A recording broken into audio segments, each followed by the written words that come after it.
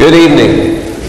It is good to be together. I wanted to stop before I get too far and say, wow, Ryan Ruppel, thank you for that. That's his first time to ever get up in front and lead a song like that. And someone was in the back saying, how much do we pay you? Because we could probably get him for a lot cheaper.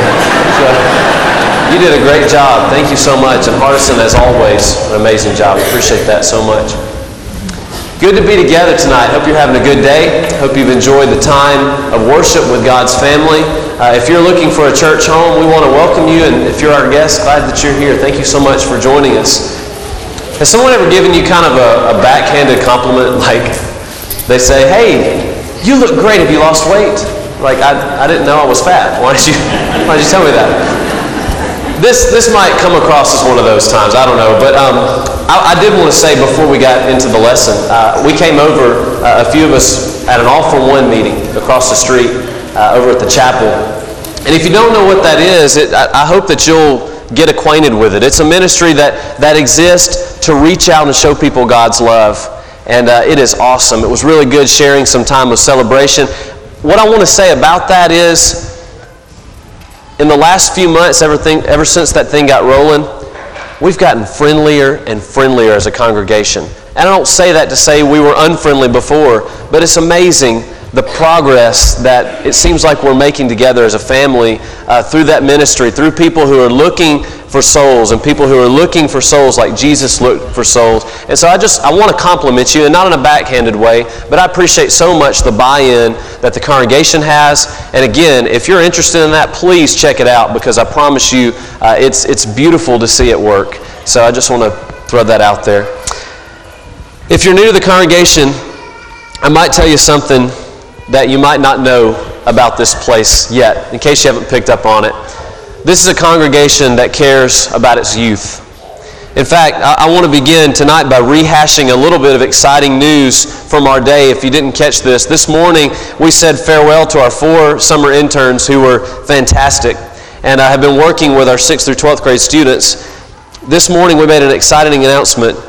We're adding another full-time staff member here to the youth ministry team. His name is Jody Marble, and he'll be working alongside of me. My name is Philip Jenkins, by the way. I'm the youth minister here. And so for the next 2 years, Jody will be here with us and will continue to try to help us minister to this, I guess, exploding youth program. Not literally, that sounds dangerous. But, this idea that God is just continually blessing us. And we're excited because great things are happening. God is good, amen? He's been good to us, and I'm excited about having another partner here to help serve in this ministry. Tonight's lesson is entitled, How to Not Be Satanic. How to Not Be Satanic. How's that for a title? You probably didn't think you needed a lesson on that. Sacrificed cats lately? I don't know. But seriously, a question for you, to quote Doug Williams. Have you ever acted satanic? That's crazy. I've never acted satanic. I'm a Christian. I'm never acted satanic. I love God. I love His church. I love His people. I love Jesus. I'm not satanic. To quote Lee Corso, not so fast, my friend. I want us to look at Matthew 16, verses 21 through 23. It's one of those passages that the more I read, the more I think, yeah, that's me a lot of times. Matthew 16, 21 through 23. Let's read together. From that time, Jesus began to show His disciples that He must go to Jerusalem and suffer many things from the elders and chief priests and scribes, and be killed and be raised the 3rd day. Then Peter took Him aside and began to rebuke Him, saying, Far be it from you, Lord, this shall not happen to you. But He turned and said to Peter, Get behind me, Satan. You are an offense to me, for you are not mindful of the things of God, but the things of men. Okay, crazy item number 1 from this passage is the fact that Jesus turns and looks at one of His apostles and calls him Satan. But crazy item number 2 from the passage is that it's not the apostle that we would turn to and call Satan. It's not the one that we would have pictured at all. It's not Judas. It's Peter. Why? Why would he do that? Doesn't that sound kind of harsh? Well, let's look more closely. In verse 21, Jesus is taking the time to talk to his apostles about the things that are going to happen to him. And it's pretty crazy how much that he's open about it at this point in the passage and how much that he shares. The Bible uses the word show. Do you see that? Jesus showed them what was going to happen. To me, that's an intimate word. For example, a lot of you would be excited if I said, hey, let me tell you a little bit about the new Star Wars movie coming out next summer. A lot of you would get excited about that. But a whole lot more of you would get excited if I said, hey, after church tonight, I'm going to show you the new Star Wars movie to anybody who wants to see it. Does that kind of open up your eyes a little bit? It appears that Jesus here isn't sparing many details.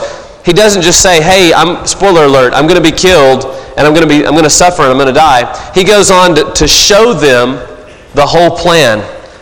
I'm going to be killed, but I will be raised on the third day. Peter's having none of this. He doesn't like what he hears at all. It's like he shuts down after he hears the word killed. He's heard enough, and he's about to let Jesus know exactly how the plan should work. He doesn't just say, Lord, I lovingly and respectfully disagree. No. The Word of God uses a much stronger word, the word rebuke. Peter says, Lord, stop it. Enough is enough. Stop saying crazy stuff. This shall never happen to you. And if you thought Peter's words were strong, get ready. Because Jesus looks at Peter and he immediately fires off one of the strongest statements that we ever read in Scriptures, especially coming from the mouth of Jesus. He says, get behind me, Satan. You are an offense to me, for you are not mindful of the things of men, or of the things of God, but the things of men. He calls Peter Satan. Now he knows that Peter isn't Satan, but Jesus had a strong, clear message for Peter. To Jesus, the idea of acting satanic doesn't really have to do with sacrificing cats or tattooing pentagrams all over your skin. So what was it that prompted Jesus to call Peter Satan? Why did this bother him so much? And really the word in verse 23 is offend. Why did this offend him so much? During the course of a year, 52.9 million people visit Walt Disney World. That's just world, not land. That's just world in Orlando, not all over the world. 52.9 million people every year. They go and they see Cinderella's Castle. They go and they ride the Dumbo ride. And they see It's a Small World and Space Mountain and the big giant golf ball at Epcot. And of course, they see Mickey Mouse. But how many of those 52.9 million people notice and see that there's never a trash can further than 30 steps away? Apparently Walt Disney went to other theme parks before he built Walt Disney World and figured out that that's about the maximum distance somebody would walk before they would drop their trash on the ground. That's crazy. How many of those 52.9 million people ever noticed the little device called Smellitzers? This is kind of weird, but there's a little device called a Smellitzer when you go to Walt Disney World, and literally the job of a Smellitzer is to emit a scent to a certain area to match the surroundings. So if you're walking in Main Street, USA, you'll smell fresh-baked cookies and vanilla. If you go to the Pirates of the Caribbean ride, you'll smell something that smells like burning fire, as opposed to fire that's not burning. You know what I mean, burning wood. You'll smell something when you're on the end of, you'll smell salty sea air on the Pirates of the Caribbean ride. If you're on the Spaceship Earth ride in Epcot and you see the burning of Rome, that's when you smell the fire that burns, right there. How many of those 52.9 million people notice and see that the sidewalks are colored to match the surroundings of wherever they're located? That's crazy. Kodak and Disney did a study, and they found out that the photographs were more vivid and the light was better when the color of the sidewalk matched whatever it was around. How many of those 52.9 million people see that in Frontierland you see a wooden leg labeled Smith? Some of you know this. It's a reference to Mary Poppins. Some of you will remember in the movie where Bert says, I know a man with a wooden leg named Smith, and Uncle Albert responds, what's the name of his other leg? It's there. And we could go on and on about the little-known secrets of Walt Disney World, But how is it that millions and millions and millions of people go and visit this crazy design theme park and they never notice those things? It's because the crowd's not looking. The crowd's not thinking about those things. The crowd misses it because it never crosses their minds. Why is Jesus so upset with Peter? It was because Peter wasn't really looking. He wasn't really looking. He saw the situation entirely from a worldly standpoint, and it was all wrong. His mind immediately went back to himself and to his world. He was not mindful of the things of God, but the things of men. Instead of seeing God's beautiful plan at work, he was thinking about how his plans were ruined. Instead of this being the good news, Peter made it the bad news. He wasn't really looking. I wonder, how many of us have acted a little bit satanic at times? Times when we've really missed it. That mindset that doesn't take God into account. That mindset that is purely earthly. That mindset that is purely self-seeking. That mindset that is worldly. That mindset that so oftentimes belongs to the crowd. Jesus says over and over and over again in his ministry, let me tell you some things about the crowd. They're going to miss it. Many will be called, but few will be chosen. They'll hear the parable, but they'll miss the point. Many will enter the way that leads to destruction, but only a few will find the narrow way that leads to life. Many will hear, but only a few will obey. Many will say that they want to become my disciples, but only a few will take up their cross and actually follow me. Many will say to me, Lord, Lord, but only the doers of God's will enter the kingdom of heaven. Over and over and over and over again, Jesus says, the crowd is going to miss it. Peter, don't be like the crowd. Don't look at this like the crowd. Satan is the king of the crowd, the prince of this world. You know better than to talk like that. That's Satan. That's not who you are. That's not what you're about. That's not why I've invested all these hours into you. Think about it this way. Peter looked at a situation and he completely removed God from it. Here's the situation. God was not anywhere on the spectrum. That's exactly how we get ourselves into trouble, isn't it? When we remove the things of God from our minds, what's left? Everything that is not God is what's left. Ourself, the world, Satan. Students, mostly here, also around here someplace, but a lot of them here. Students, tomorrow you'll go to school, a lot of you. What will you see? The crowd will see a building that they hate, a place that they hate, a crowded building, some hallways, some classrooms, some teachers, some chairs, some desks, some lockers, some teachers that they like, and some teachers that they absolutely hate. Some people, a handful of people that matter, and a whole lot that really don't. But take a step back and wake up and really think about this and put away all the other stuff that really doesn't matter and really think about distancing yourself from seeing what the crowd sees, because the crowd will miss it.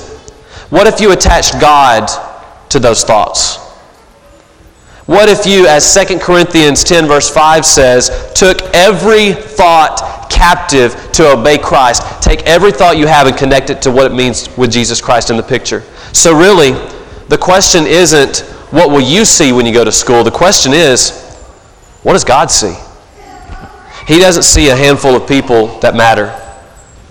He sees a school full of people that matter. The kid that sits by himself, the new student, the bully, that kid that doesn't take showers, that kid that starves every meal, the kid that everybody else says is annoying, the lunch ladies in the cafeteria, the teacher that everybody hates, the kid who has special needs, the guy or the girl with that terrible reputation. God doesn't just look at you and your friends, and if that's all you look at, you are concerning yourself with the things of man and not the things of God. God takes a look at your school, and you know what he sees? a place with souls to relentlessly pursue. Will you? Tomorrow, you'll go to work. What will you see? The crowd will see a bunch of things that didn't get done, or a bunch of things that magically appeared on your desk when you got back over the weekend. The crowd will see a bunch of emails to answer, a bunch of tasks to accomplish, a boss that doesn't really deserve your best. He doesn't deserve respect, a paycheck that demonstrates how undervalued you are, a handful of coworkers that matter, and a whole lot that don't. What will you see? What will God see? A place full of souls to relentlessly pursue. What if tomorrow you decided to wake up and see opportunities for how they truly are? What if you did that? Tomorrow you wake up and you decide, I'm going to see opportunities for what they truly are. At Chisel this past week, we met Chris Schrader. Chris and his wife, Michelle, are Christians who own and operate Best Cleaners in Columbia, Tennessee. Maybe some of you know them. They also own 5 other Best Cleaners, 5 other locations throughout the mid-state. Over $1.6 million in revenue annually. 2 years ago, a couple of things happened, like life tends to do, that caused Chris to stop and really take inventory and reevaluate things. Number 1, his business, Best Cleaners of Columbia, burned to the ground. Lost everything. Number 2, Chris was diagnosed with cancer.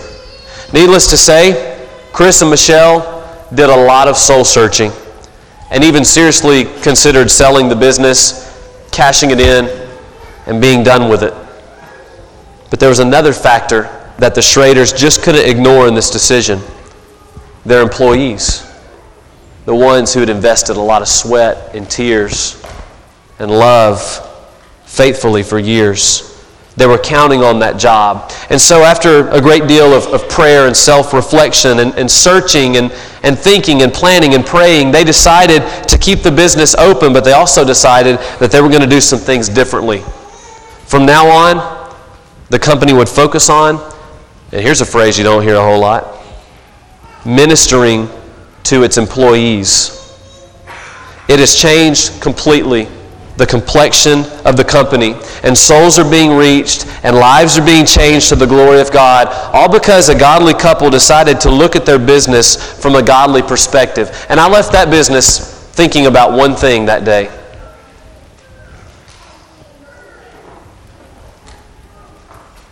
What would churches look like? What would leaders look like? What would other companies look like?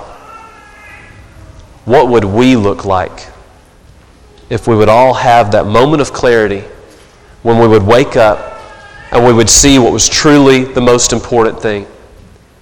Maybe you'd treat your days differently. Maybe you'd treat your time differently, your job differently. Maybe your business model would change. Maybe you'd talk to someone instead of ignoring them. Maybe you'd spend your money differently. Maybe you'd treat God differently. Maybe you'd treat church differently. Maybe you'd walk through the doors of your school and down through the hallways, and I'm not kidding here, with a heart that relentlessly pursues souls. You'd seek to encourage, to befriend, to speak, to seek, to invite, to involve, and to attach God to all of your thoughts. Because again, that's what it's all about, setting your mind on the things of God. And yes, even those thoughts about your job and those thoughts about your wife and your parents and your family and your school, you weren't put here to score touchdowns. You weren't put here to be popular. You weren't put here to be pretty. You weren't put here to make A's. Make them if you can, but that's not why God put you here. God never said, make A's. He said, make disciples. God never said, just love your friends. He said, love your enemies. He never said, do whatever's comfortable. He said, do whatever is right. As we wrap up, in Matthew Henry's commentary on Matthew, he makes this statement about the passage we studied tonight. See why he called Peter Satan, talking about Jesus. See why Jesus called Peter Satan when he suggested this to him. Because whatever stood in the way of our salvation, Jesus looked upon as coming from the devil, who is a sworn enemy to it. Tonight, don't be satanic, as weird as that sounds. Don't be hindered. Quit worrying so much about what man thinks and start concerning yourself with the things of God. Maybe tonight's message is exactly what you needed. I know I did. Maybe it's exactly what you needed to get focused and to have that wake-up call. It's easy to get sidetracked and to focus on things that don't really matter. Make tonight the night when you decide to wake up and see the very moment that you have right now for what it truly is. The only moment that you truly are guaranteed. This one. If you'd like to come forward asking for prayers, or if you'd like to come and have your sins washed away in the waters of baptism, please come as together we stand.